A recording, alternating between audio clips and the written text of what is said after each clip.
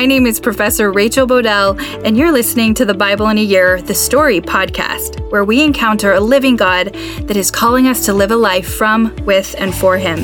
This podcast is designed to help you listen to the one connected story of the Bible and understand it, perhaps just a little bit better, by learning from biblical scholars that have helped me. We will read the Bible out loud and explore how the one connected story of the kingdom of God is unfolding and how we fit into that story today.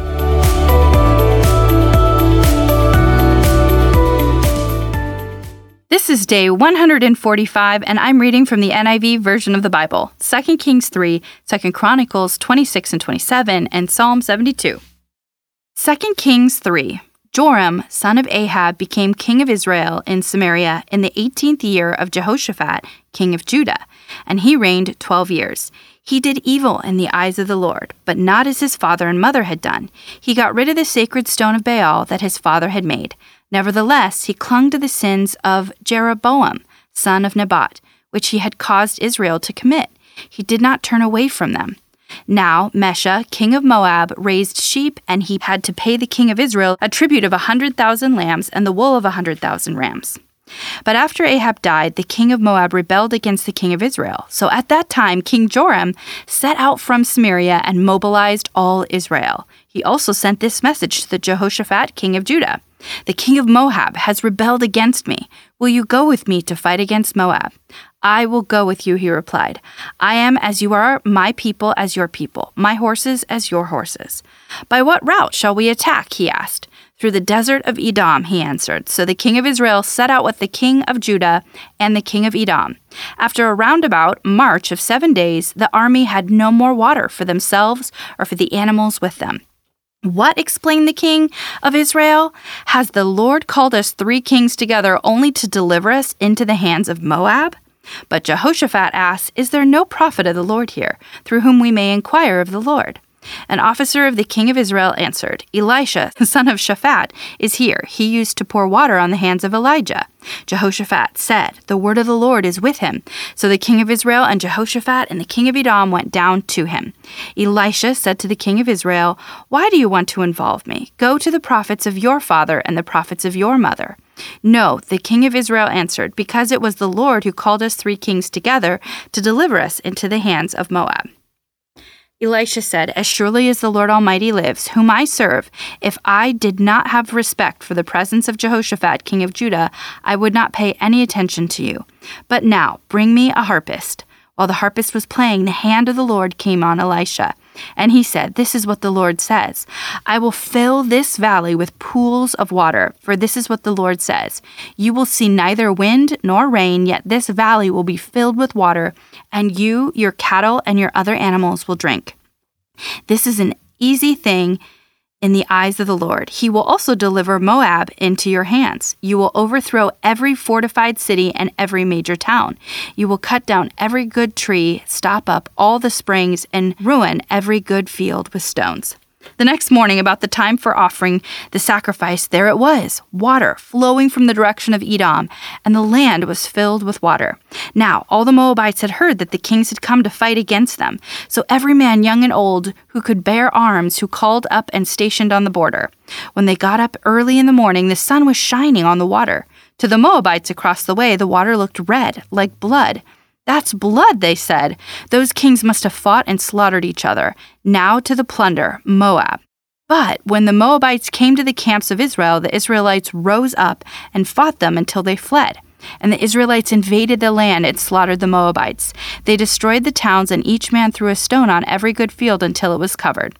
They stopped up all the springs and cut down every good tree. Only Kir Hareseth was left with its stones in place, but men armed with slings surrounded it and attacked it. When the king of Moab saw that the battle had gone against him, he took with him 700 swordsmen to break through the king of Edom, but they failed. Then he took his firstborn son, who was to succeed him as king, and offered him as a sacrifice on the city wall. The fury against Israel was great. They withdrew and returned to their own land. 2 Chronicles 26. Then all the people of Judah took Uzziah, who was 16 years old, and made him king in place of his father Amaziah. He was the one who rebuilt Elath and restored it to Judah after Amaziah. rested with his ancestors. Uzziah was 16 years old when he became king, and he reigned in Jerusalem 52 years. His mother's name was Jecoliah. She was from Jerusalem. He did what was right in the eyes of the Lord, just as his father Amaziah had done. He sought God during the days of Zechariah, who instructed him in the fear of God. As long as he sought the Lord, God gave him success. He went to war against the Philistines and broke down the walls of Gath, Jabneh, and Ashdod. He then rebuilt towns near Ashdod and elsewhere among the Philistines. God helped him against the Philistines and against the Arabs who lived in Gur-Baal and against the Maonites. The Ammonites brought tribute to Uzziah, and his fame spread as far as the border of Egypt because he had become very powerful. Uzziah built towers in Jerusalem and at the corner gate and at the valley gate and at the angle of the wall, and he fortified them. He also built towers in the wilderness and dug many cisterns because he had much livestock in the foothills and in the plain. He had people working his fields and vineyards in the hills and in the fertile lands, for he loved the soil. Uzziah had a well-trained army, ready to go out by divisions according to their number as mustered by Jael, the secretary, and Messiah, the officer under the direction of Hananiah, one of the royal officers. The total number of family leaders over the fighting men was 2,600. Under their command was an army of 307,500, men trained for war, a powerful force to support the king against his enemies. Uzziah provided shields, spears, helmets, coats of arms, bows, and slingshots for the entire army. In Jerusalem, he made devices invented for use on the towers and on the corner defenses, so that soldiers could shoot arrows and hurl large stones from the walls. His fame spread far and wide, for he was greatly helped until he became powerful. But after Uzziah became powerful, his pride led to his downfall. He was unfaithful to the Lord his God and entered the temple of the Lord to burn incense on the altar of incense. Azariah the priest with 80 other courageous priests of the Lord followed him in. They confronted King Uzziah and said, "It is not right for you, Uzziah, to burn incense to the Lord. That is for the priests, the descendants of Aaron, who have been consecrated to burn incense. Leave the sanctuary, for you have been unfaithful, and you will not be honored by the Lord God." Uzziah, who had censer in his hand, ready to burn incense, became angry.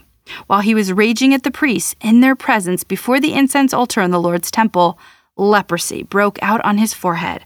When Azariah, the chief priest, and all the other priests looked at him, they saw that he had leprosy on his forehead, so they hurried him out.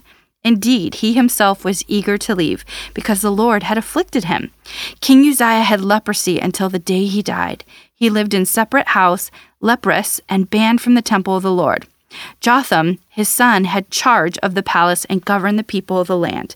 The other events of Uzziah's reign from the beginning to end recorded by the prophets, Isaiah son of Amoz. Uzziah rested with his ancestors and was buried near them in a cemetery that belonged to the kings, for people said he had leprosy. And Jotham, his son, succeeded him as king. Jotham was 25 years old when he became king, and he reigned in Jerusalem 16 years. His mother's name was Jerusha, daughter of Zadok. He did what was right in the eyes of the Lord, just as his father Uzziah had done. But unlike him, he did not enter the temple of the Lord. The people, however, continued their corrupt practices. Jotham rebuilt the upper gate of the temple of the Lord and did extensive work on the wall at the hill of Ophel. He built towns in the hill country of Judah and forts and towers in the wooded areas. Jotham waged war against the king of Ammonites and conquered them. That year the Ammonites paid him 100 talents of silver, 10,000 cores of wheat, and 10,000 cores of barley.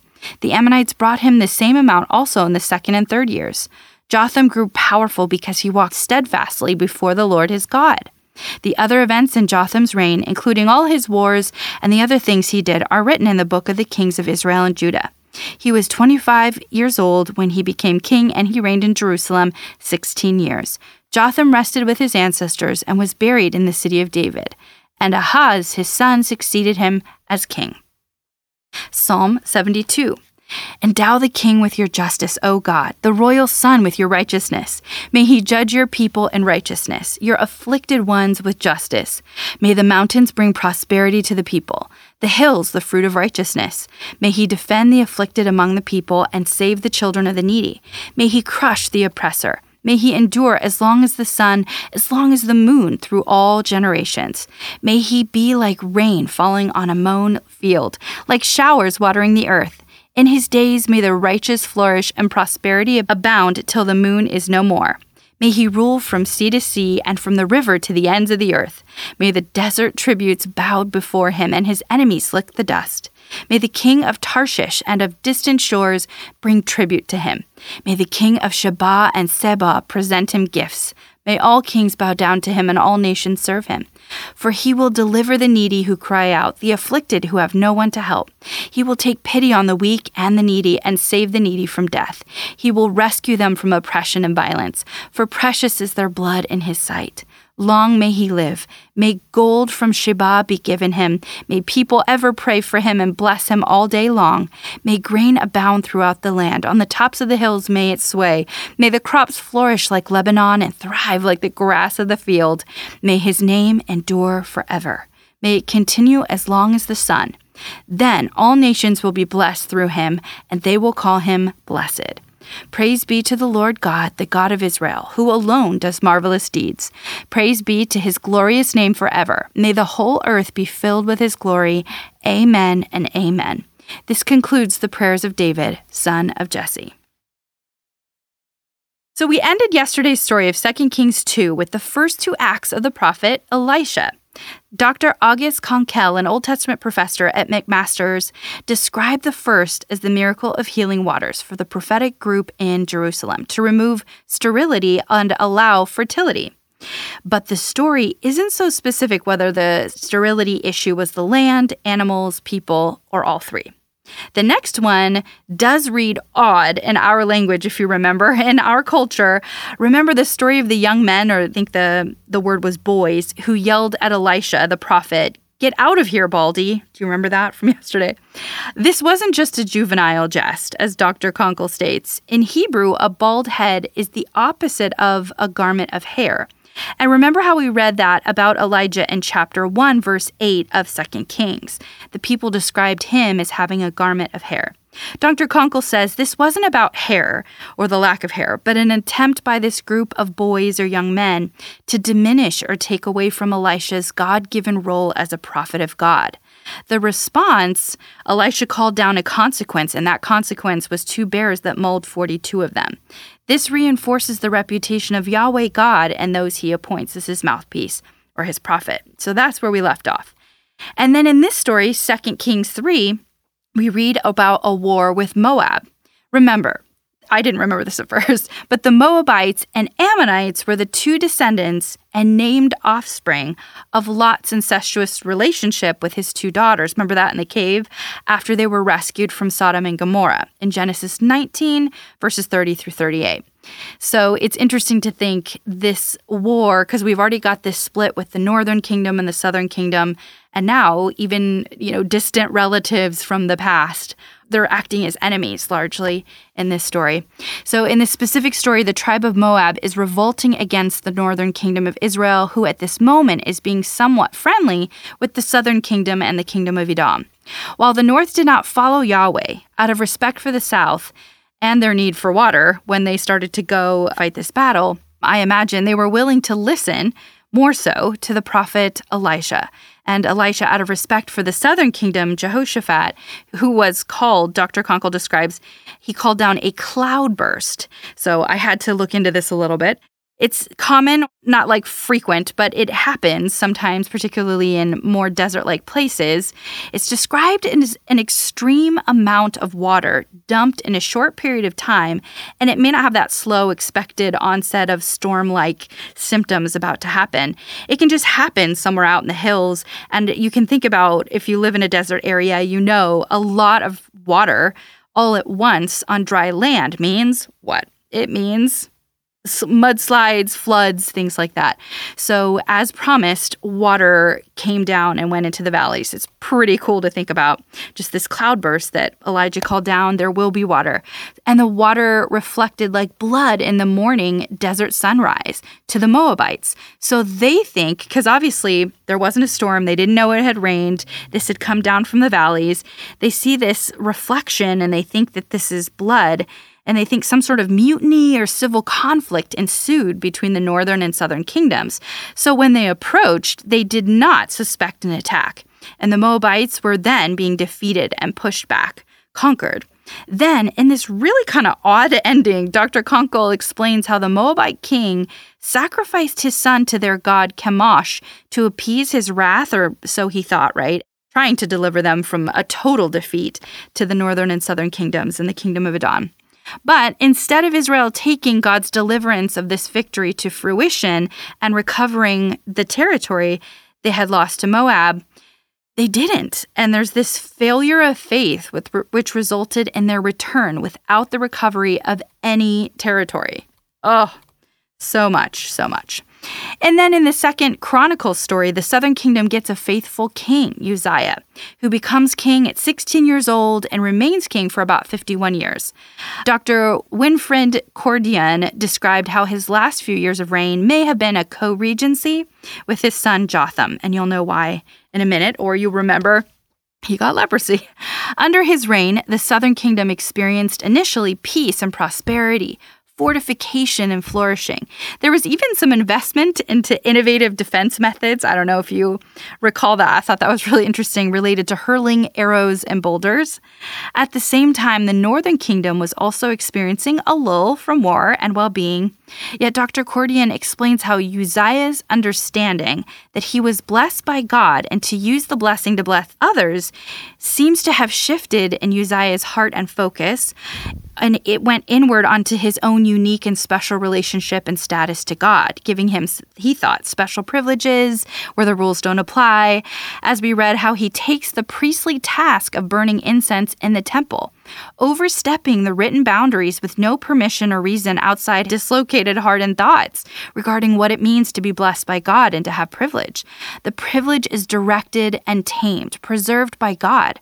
Remember way back when we read Jonathan say to David, "I will be second to you" in 1 Samuel? I reflect on how important it is for us to remember we are always and at least second to God and His word that explains His ways.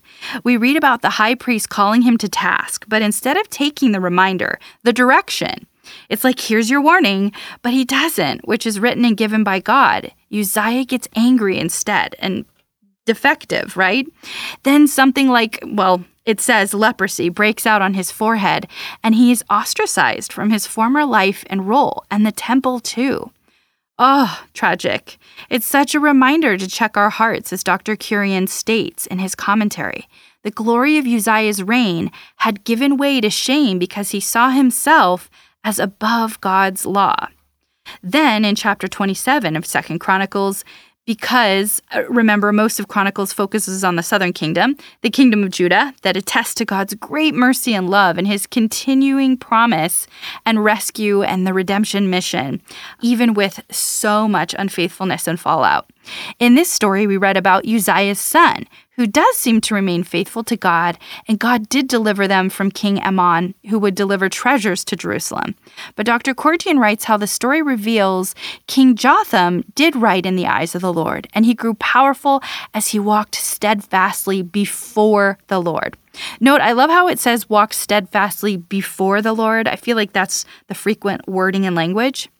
Sometimes, though, I think in our language and culture, we seem to want to walk with God or say that we're walking with God. But doesn't that sound more like we're equals or co-regents to God? I know it's something small, and maybe it's because I'm an academic, but I think there's something different in my heart and mind and imagery when I think walking before the Lord versus walking with Him. We aren't co-regents, and we are vice-regents, as Dr. Walton says. We're second. But note, even then, the people under King Jotham's leadership, they continued their corrupt practices, even though he did steadfastly walk with God. So this is interesting. He was faithful, but this could mean or subtly hint that maybe the way that he was leading hearts wasn't awesome. We don't know. Since the author did not reveal leadership failures or shortcomings specifically, I think this might be a good reflection point to consider the challenge of the if and when those we lead or are responsible for, they choose another way. In this story, we'll read just how opposite King Jotham's son, Ahaziah, will be from him. And it's really quite terrible. That's coming.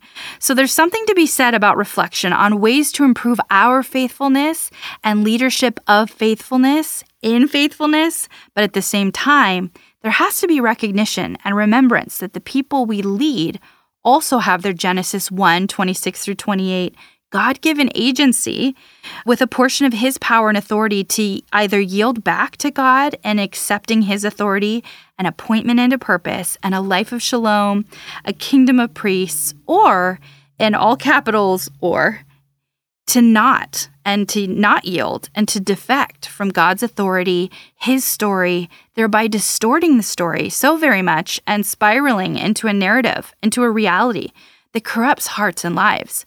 Holding these two truths in humility is quite important to me, reflecting on my heart and my leadership of hearts in faith, and at the same time remembering that those I lead have agency of their own hearts and may yield or defect.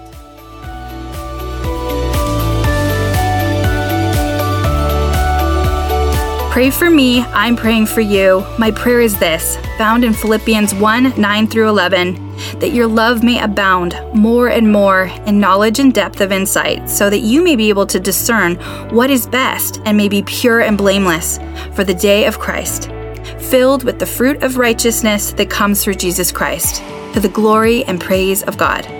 What is this fruit? It is love, joy, peace, patience, kindness, goodness, faithfulness, gentleness, and self-control. Against such things there is no law. Galatians 5:22-24. See you tomorrow.